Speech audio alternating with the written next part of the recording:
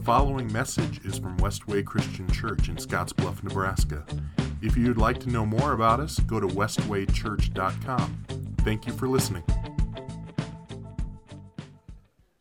Like, if you've read it, and that's why I'm saying, like, you should read it, and maybe you'll have your own, maybe it won't be jackwagon, maybe it'll be something like, maybe whatever nice version of that word is that you say. Like, these people are just crazy. Like, when you read the story, you can't figure out what's going on. And maybe when you see that graphic, is that gratuitous? Boy, that's a lot of blood. There's a lot going on here. Why are we doing it? Like, have you read the book? Especially when you get to the last 4 chapters of the book. It's a whirlwind of chaos, death, and destruction. Of a culture and a society that is supposed to be godly, completely off the rails. It's what happens when people do whatever they want, which is one of the themes of the book that's going to come up toward about midway that starts to show up. Like, when people do whatever they want, we have chaos, death, and destruction. So let's talk a little bit about the kind of where the book fits in the Bible for a minute. This is post-Exodus. So the people have come out of the promise. They've come out of captivity in Egypt, where they were enslaved for 400 years, and they're on their way to the promised land. And they get to the border of the promised land, and they send 12 spies. I say this every single time. You know the VBS song. 10 were bad, 2 were good. Right? The spies come back, and they're like, there's no way we can conquer that land. The people are too big. The cities are too strong. And God basically says, okay, fine, don't. What you can do instead is you can wander the land. You can wander the desert for 40 years. And when all of the people who die, who refuse to go into the land, that's when you can go back in. So we're like right on the front edge of that. So we've had 400 years of slavery, and then there's 40 years of walking all over the desert. And now they begin to enter into the promised land. They begin to do these things. And at the end of the book of Joshua, which is right before Judges, the people promise to serve and obey God fully. And what they say in that text at the end of Joshua is like, we're witnesses to ourselves. Like, we're going to be obedient to God, and like, we promise. Well, if you've ever read anything in the Bible, you know that no one's able to do that. The people are going to fail miserably in it, and it doesn't take very long. One of the ways that we often read the book of Judges, this is sort of like the way we often read the book of Revelation. We read the book of Judges and we kind of think it's linear, and here's what that means. It's like, first you have this judge, and then you have this judge, and then you have this judge, and it kind of starts off, if you are reading through the book of Judges that way, it kind of starts off not too bad. And then, like, when you get to the end of the book, like I said, you read it and it's complete chaos, death, and destruction. And you're like, man, it took a really long time to get there to this point of chaos, death, and destruction reigning. But then there's a really interesting, and just stay in Judges 1. If you have the Bible app, all of these verses are in there for you.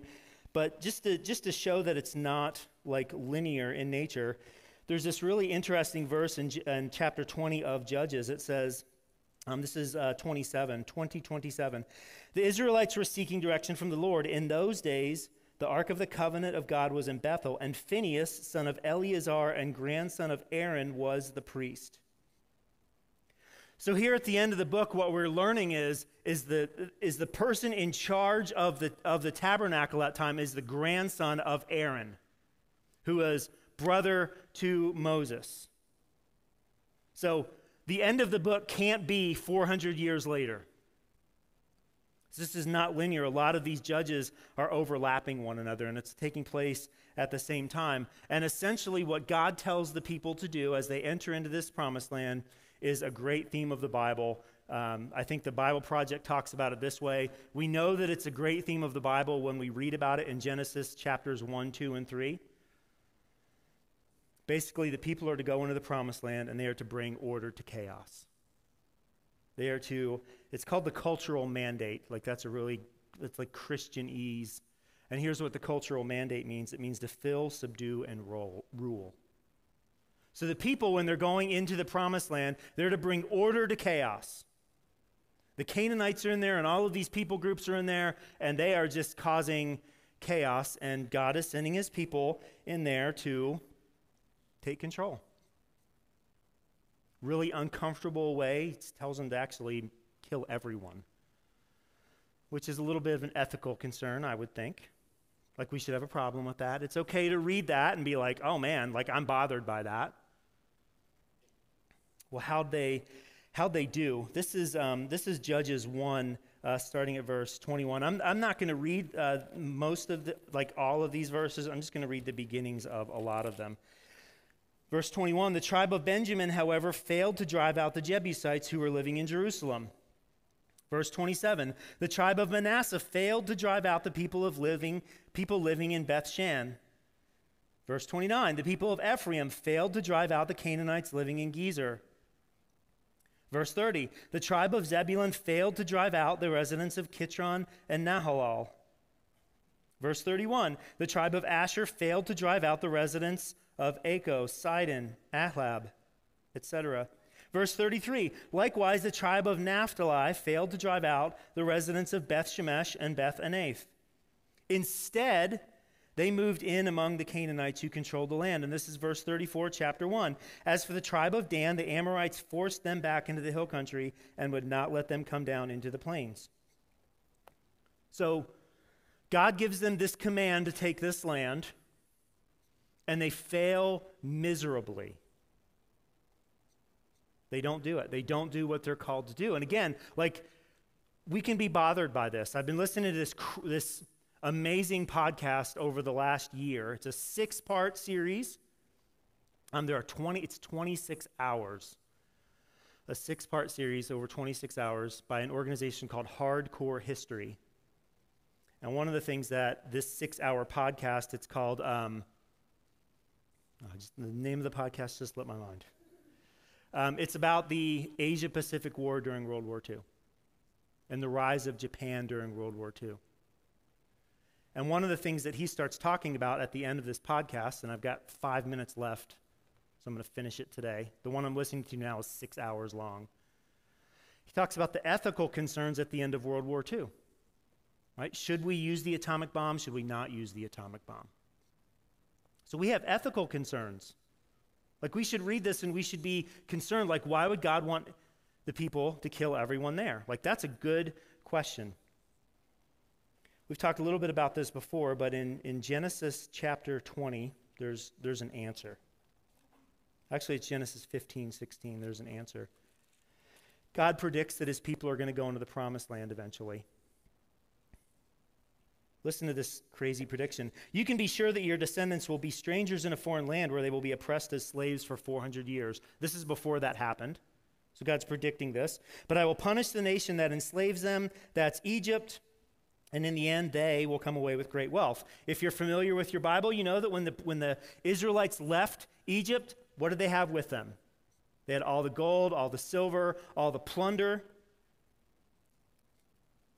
Listen to verse 16. After 4 generations, your descendants will return here to this land, for the sins of the Amorites do not yet warrant their destruction. We talked about the Amorites a second ago. Did you catch verse 34 in Judges 1?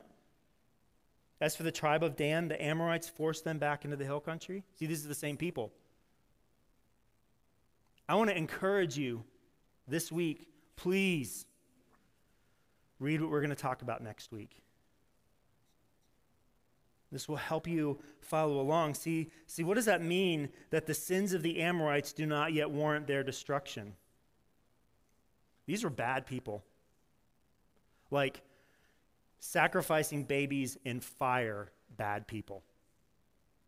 That was how they worshiped the god Moloch.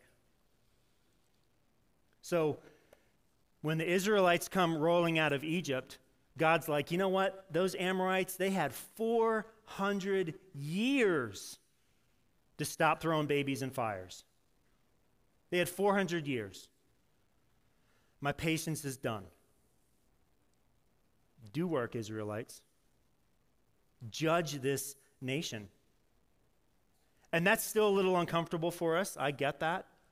But there's context for this. See, God is God doesn't like people sacrificing babies in fires.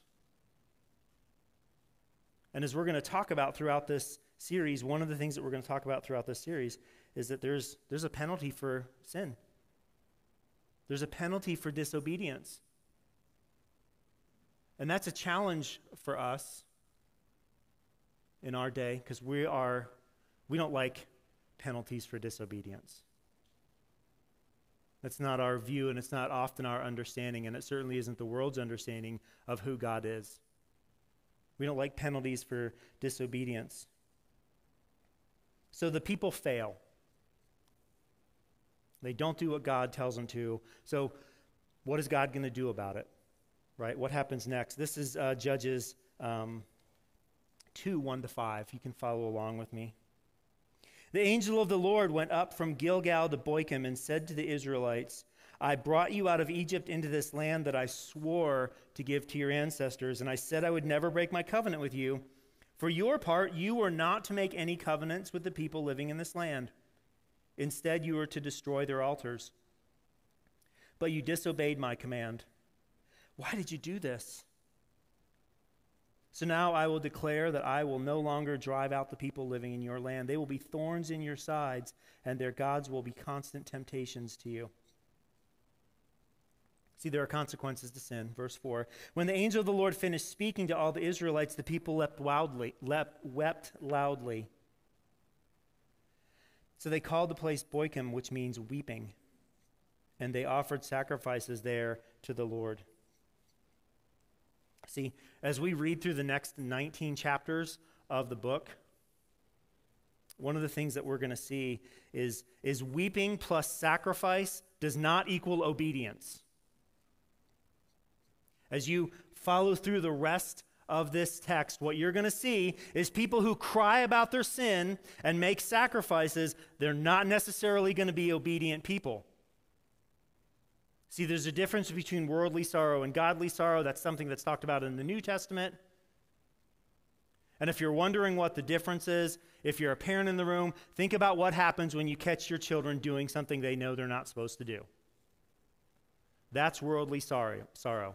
Essentially, I'm sorry I got caught, is what worldly sorrow is. And that's where the people are here. And that's a little harsh judgment, so why would I say that? Well, read the rest of the book. And what you'll see is they perpetually sin, and perpetually sin, and perpetually sin. So if weeping plus sacrifice doesn't equal obedience, weeping plus sacrifice minus obedience does not equal holiness. See, what God wants for his people, what God wants for his people is for them to be holy. He doesn't just want them to do all of the right things. He wants them to be holy. He wants them to be new people. He wants them to be changed from the inside out. We read over the next few verses that Joshua dies. And then verse 10. After that generation died, so the people go into the promised land, they don't do what they're supposed to do. After that generation died, another generation grew up who did not acknowledge the Lord or remember the mighty things he had done for Israel. And as we continue to read here in a second, we have to recognize that the sin that these people are going to commit, as bad like it is worshiping these false gods, it is building partnerships with all of the people. Like those things are their sins, but those things are really the fruit of their sin. The root of their sin is they did not pass the faith on to the next generation. That's the root of their sin. That's why it's so bad. Is they did not take seriously the role to pass along the faith to the next generation. They knew what they were supposed to do. Deuteronomy chapter 6, we talked about that a few weeks ago. Remember? Write it on your heads, tie it on your hands. when you wake up, when you go to bed, when you're walking. Tell your kids, pass along the faith to the generations, share that. Like, they didn't do any of that. And it brings them to this place where we find right now, like, now there's a consequence. You reap what you sow. Like, that's not karma, but we reap what we sow. When we fail to live out the plans that God has for us, there's going to be a consequence for that. We are collectively as a culture and a society, they're going to pay. Citizens of the United States, Christian citizens of the United States, how are we doing? Have we passed on the faith? Have we shared the gospel with our children? Now, they're going to make their own choices. They're going to make their own decision. They're going to come to their own conclusions. But each and every one of us, parent or grandparent, single, married, not married, aunts and uncles, friends of families, we have the responsibility to make disciples of the next generation. Every single one of us. It's not optional. And if we don't, we get the culture that we have. And we have to ask some it's time for us to ask some hard questions about what happens. And Sue talked about the grandparenting summit that's coming up in October. Grandparents, this is such an opportunity for you. It's $59 for 2 days of awesome equipping. If you go at the end of those 2 days, if it's not worth $59 to you, I'll refund your money. Seriously. It's $59. One of the things that I've found as I've done parent equipping things since I was in student ministry, and we've done them here, grandparent equipping things, every single time at the end of those, at least one parent or grandparent comes up to me and says, I wish they would have had something like this 20 years ago. Every single time, without fail, parents and grandparents alike say the exact same thing. Here it is. This is the opportunity. Because we want to equip you.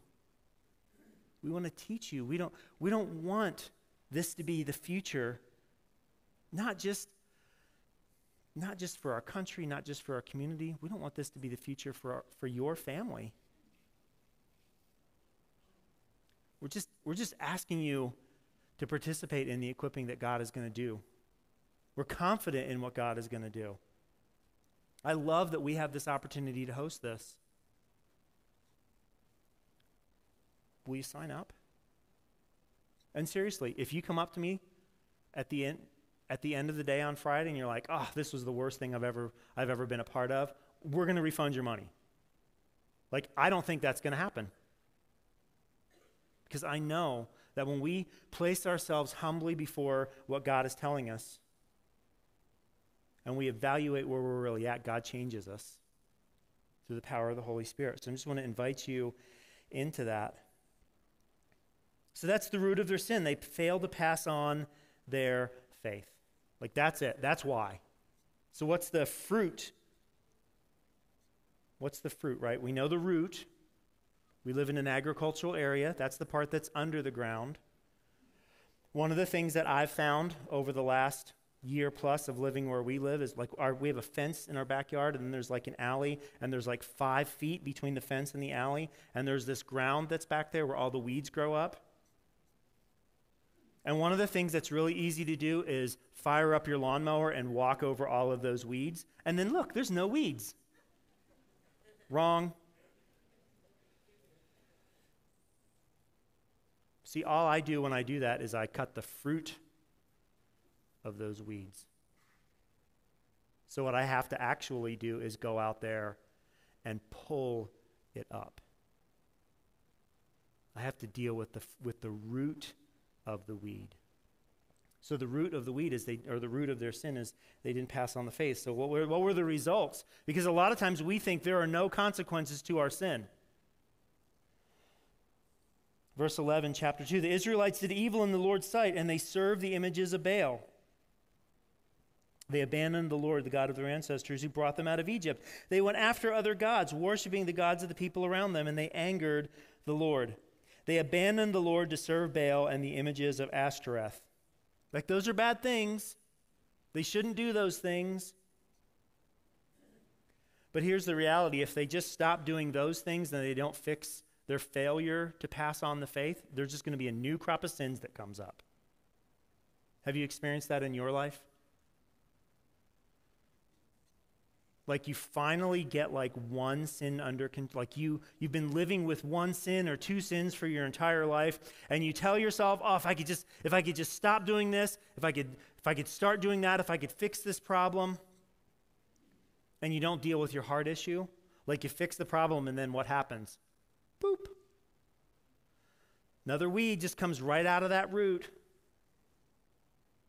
So this is the fruit, and the question that we have to ask is like, so what is God going to do? Isn't that sometimes our question?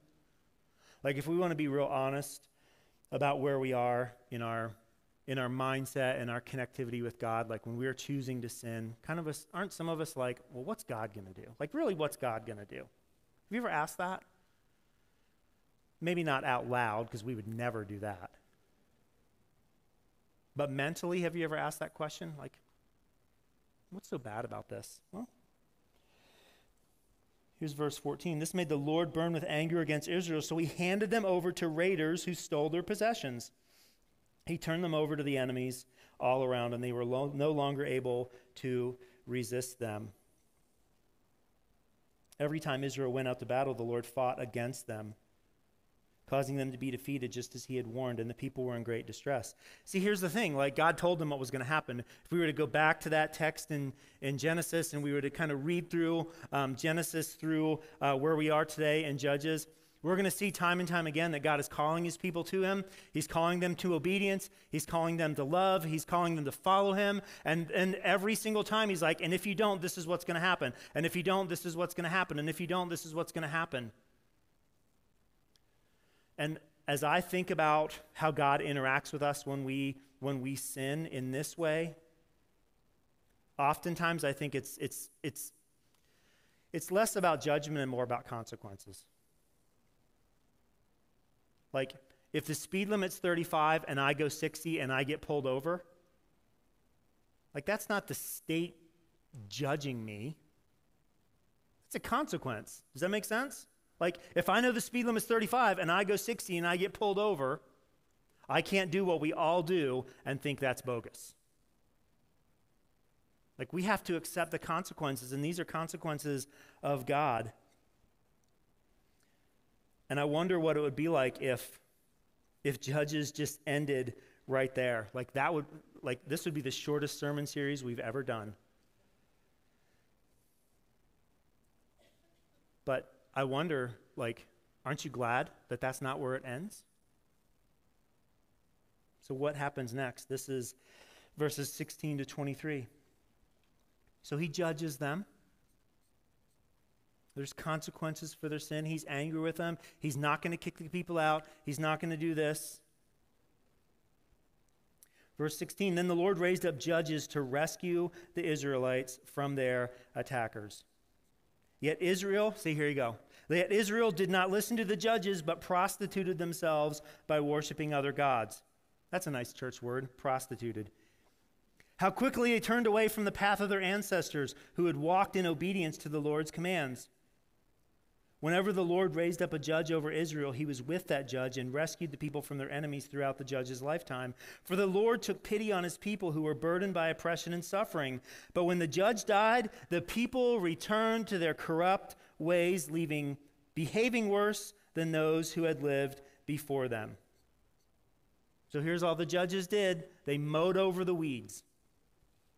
They went after other gods, serving and worshiping them, and they refused to give up their evil practices and stubborn ways. So the Lord burned with anger against Israel. He said, because these people have violated my covenant, which I made with their ancestors, and have ignored their commands, I will no longer drive out the nations that Joshua left unconquered when he died. I did this to test Israel, to see whether or not they would follow the ways of the Lord as their ancestors did. This is why the Lord left those nations in place. He did not quickly drive them out or allow Joshua to conquer them all. See, it was their sin. And what we find in this text, like here, that's a template for the next 19 chapters of the book.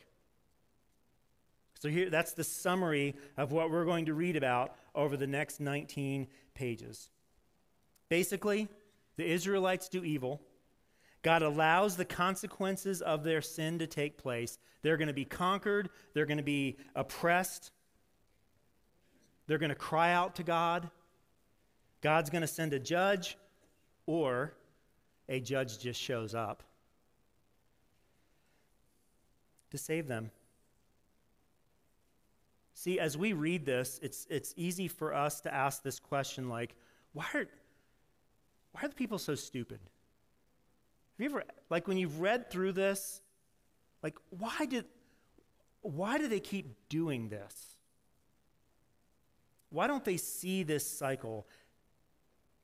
And then, because we're better than them, we answer the question with, because I would never do that. Right? Why are they so bad? Why do they constantly make all these bad decisions? Because that's not me. And I think Joe, a couple weeks ago, when he read through Luke chapter 15, and we read the story of the prodigal son. Like when we do that, we're the older brother in that story.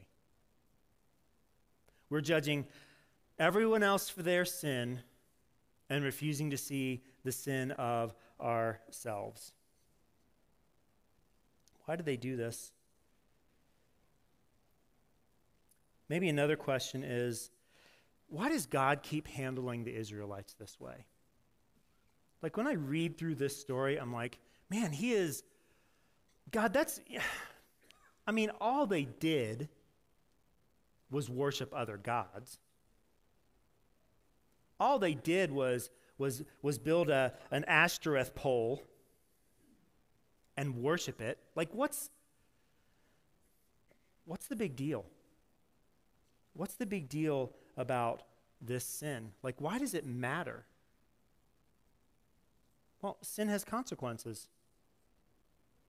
Parents, when you tell your children not to do something and they do it, isn't there a consequence? If you're a good parent, there's a consequence. See, God is calling his people to be something, and it's not just about where they go to worship, but it's about who they are. And what God is continually doing, like when we read this, he's trying to help them know who they are. And that there's going to be a lot of blood in that. There's going to be a lot of blood because delivering people from themselves is not clean and tidy. Like if you could just get over your sin, then why haven't you done it? Why haven't you fixed yourself? Because it's hard, right? That's tough work. If you don't think it is, come behind my house and pull the roots out in my backyard. Like it's hard work. Some of them things are in there. Some of our sins, like they're in here. And if I could just pull that out, like that would be wonderful, but we can't. So I think those are great questions. Why are the people so dumb? Why does God judge them in this way? But I think there's actually a better question. And that better question is, why does God continually deliver his people? Who among us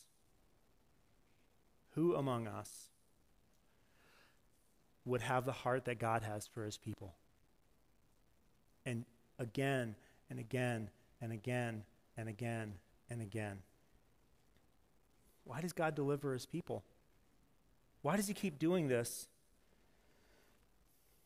Read Psalm 103 this week, verses 8 through 18. And I think this starts to answer the question. The Lord is compassionate and merciful, slow to get angry and filled with unfailing love. He will not constantly accuse us, nor remain angry forever. He does not punish us for all our sins. He does not deal harshly with us, even as we deserve. For his unfailing love toward those who fear him is as great as the height of the heavens above the earth. He has removed our sins as far from us as east is from the west. The Lord is like a father to his children, tender and compassionate to those who fear him. See, why does God keep doing that? Because he loves us. Because he loves you. He doesn't just love us. Like, that's a really great thing to talk about in church, about how, like, we say God loves us. Like, we're this nebulous group of people, this mass. And then we say things like God loves you. And we hear that also in general terms. Like, of course, like, he loves everybody. But God actually loves you. Like, you. God loves you. And I think the reason that Judges is a bloody mess is because in the midst of the blood and despite it and through it, God is pursuing every single one of us. God is pursuing us. He's bent on our salvation. And he wants to deliver us from our sin and our guilt and our shame. He is pursuing you. He is chasing you. He sent his son Jesus to die for you. And if we think that's without blood, we don't know the gospel. Jesus died on the cross for you. That was not clean. That was not a tidy death. That was not without consequence. It was a violent death for our sins. See, like the rest of the Bible, we talk about this in this way. Like, the Bible's not written to us. We know that when we read the letter to the Ephesians, as a for instance, it says to the church at Ephesus. We are not the church at Ephesus. But the Bible is for us. And in that book, in Ephesians, in chapter 2, again, if you're following along on YouVersion, those are all in there. Like, this is going to reflect back on us reality. Ephesians chapter 2, beginning of verse 1. Once you were dead because of your disobedience and your many sins. You used to live in sin like the rest of the world, obeying the devil, the commander of the powers in the unseen world. He's the spirit at work in the hearts of those who refuse to obey God. All of us used to live that way, following the passionate desires and inclinations of our sinful nature. But by our very nature, we were subject to God's anger just like everyone else. That sounds exactly what we just read in Judges, doesn't it? The people do whatever they want to. They don't take the land. They don't pass the faith along to the next generation. And the weeds start to grow. And God brings the hurt on them. He brings some pain. He's like, if you don't want to obey me, there are going to be consequences to that. The nations that you refuse to destroy, they're going to be thorns in your side. Every single one of us living in western Nebraska, you've stepped on one of those goat heads, haven't you? It's such a small thing. It's kind of like stepping on a Lego. Like, it's such a small thing, a goat head, until you step on one. See, these people are going to bother, and they're going to tempt, and they're going to tease his people away from God. And we are them. By our very nature, we were subject to God's anger just like everyone else. We bear the consequences of our sin. How many times have you sinned and then something bad happens and you're like, why did that bad thing happen? Well, it's easy because you're a sinner and there are consequences to our sin. And I love verse 4. But God is so rich in mercy, and he loved us so much that even though we were dead because of our sins, he gave us life when he raised Christ from the dead. It is only by God's grace that you have been saved. For he raised us from the dead along with Christ and seated us with him in the heavenly realms because we are united with Christ Jesus. So God can point to us in all future ages as examples of the incredible wealth of his grace and kindness toward us, as shown in all he's done for us who are united with Christ Jesus. So we ask that question, why does God keep saving his people? Why does he do this? It's because he's graceful.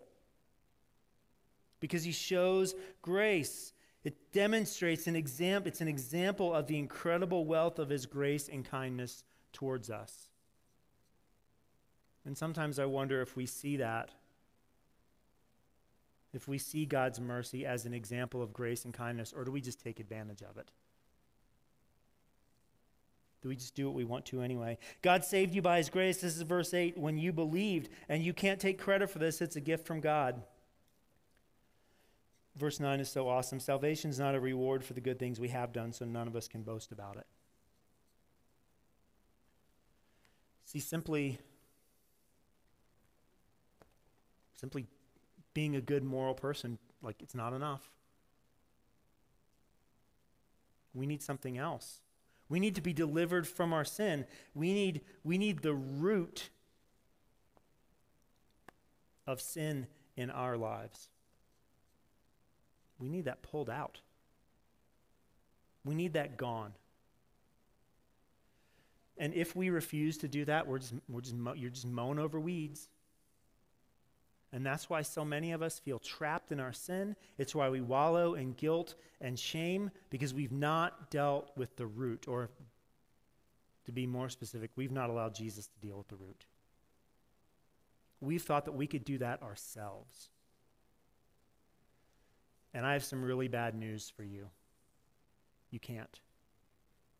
And I have some really good news for you.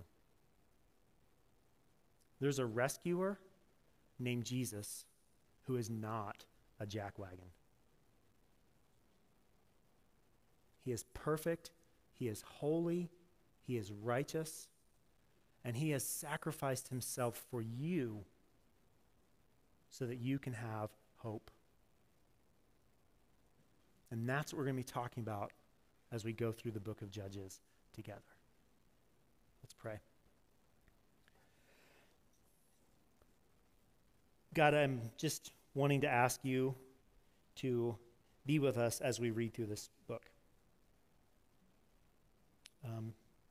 I pray that we would not just have a better understanding. We would not just settle for a better understanding of what's happening in the book of Judges. That we would not settle for simply exegeting it correctly and being faithful and true, and that's important.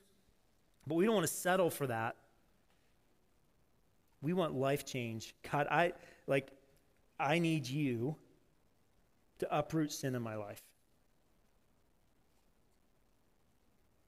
Every person in this room needs you to uproot the sin that's in their life.